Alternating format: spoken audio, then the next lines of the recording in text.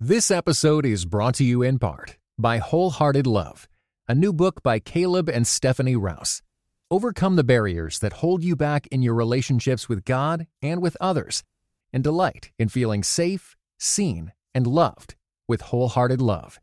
For more information, go to Tyndale.com. Welcome to today's mini-episode on teaching our kids to love others by gathering around the kitchen table. My name is Daniel Lim. And I'm Christina M.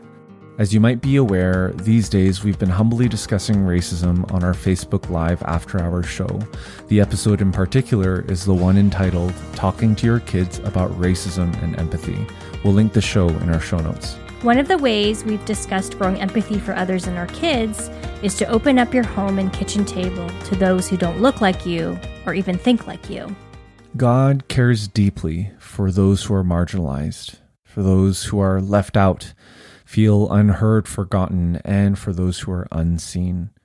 The kingdom of God is inclusive, and this stands in stark contrast to our world today, which seems very exclusive. And if we're all honest, we're all probably more exclusive than inclusive as well. Our hands are unfortunately raised as well. Have you heard the old saying, more is caught than taught? Well, this rings even more true as our children observe who we spend time with, who we shy away from, who we shake hands with, or who we pretend we don't see.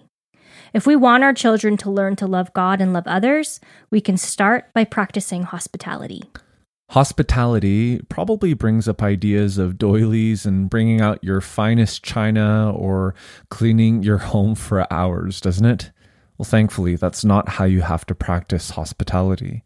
In its simplest form, hospitality is about inviting and including others into our daily lives. That sounds easy enough, right? Well, we aren't going to sugarcoat it. Hospitality can be difficult. It makes us vulnerable.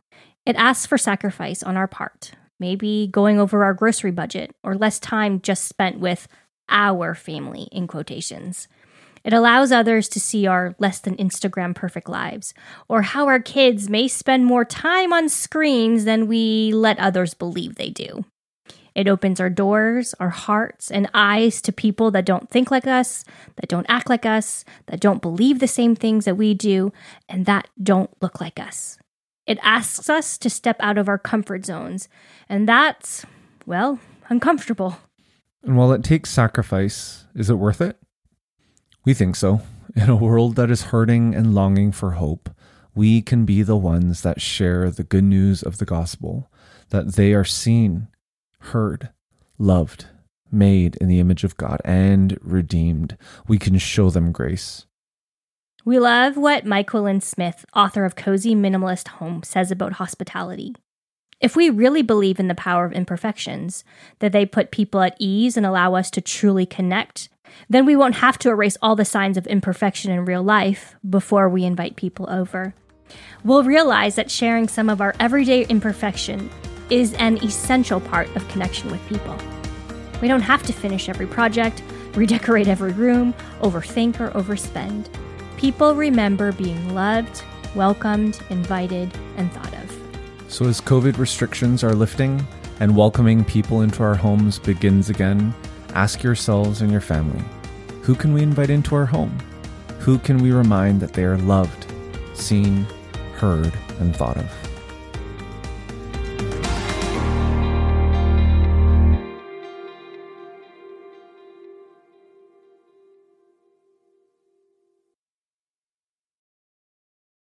This episode is brought to you in part by the Beyond Ordinary Women Ministries podcast. Do you want to grow in your influence? Bow's episodes feature tips for leaders of any kind, from mentoring one woman to leading a ministry.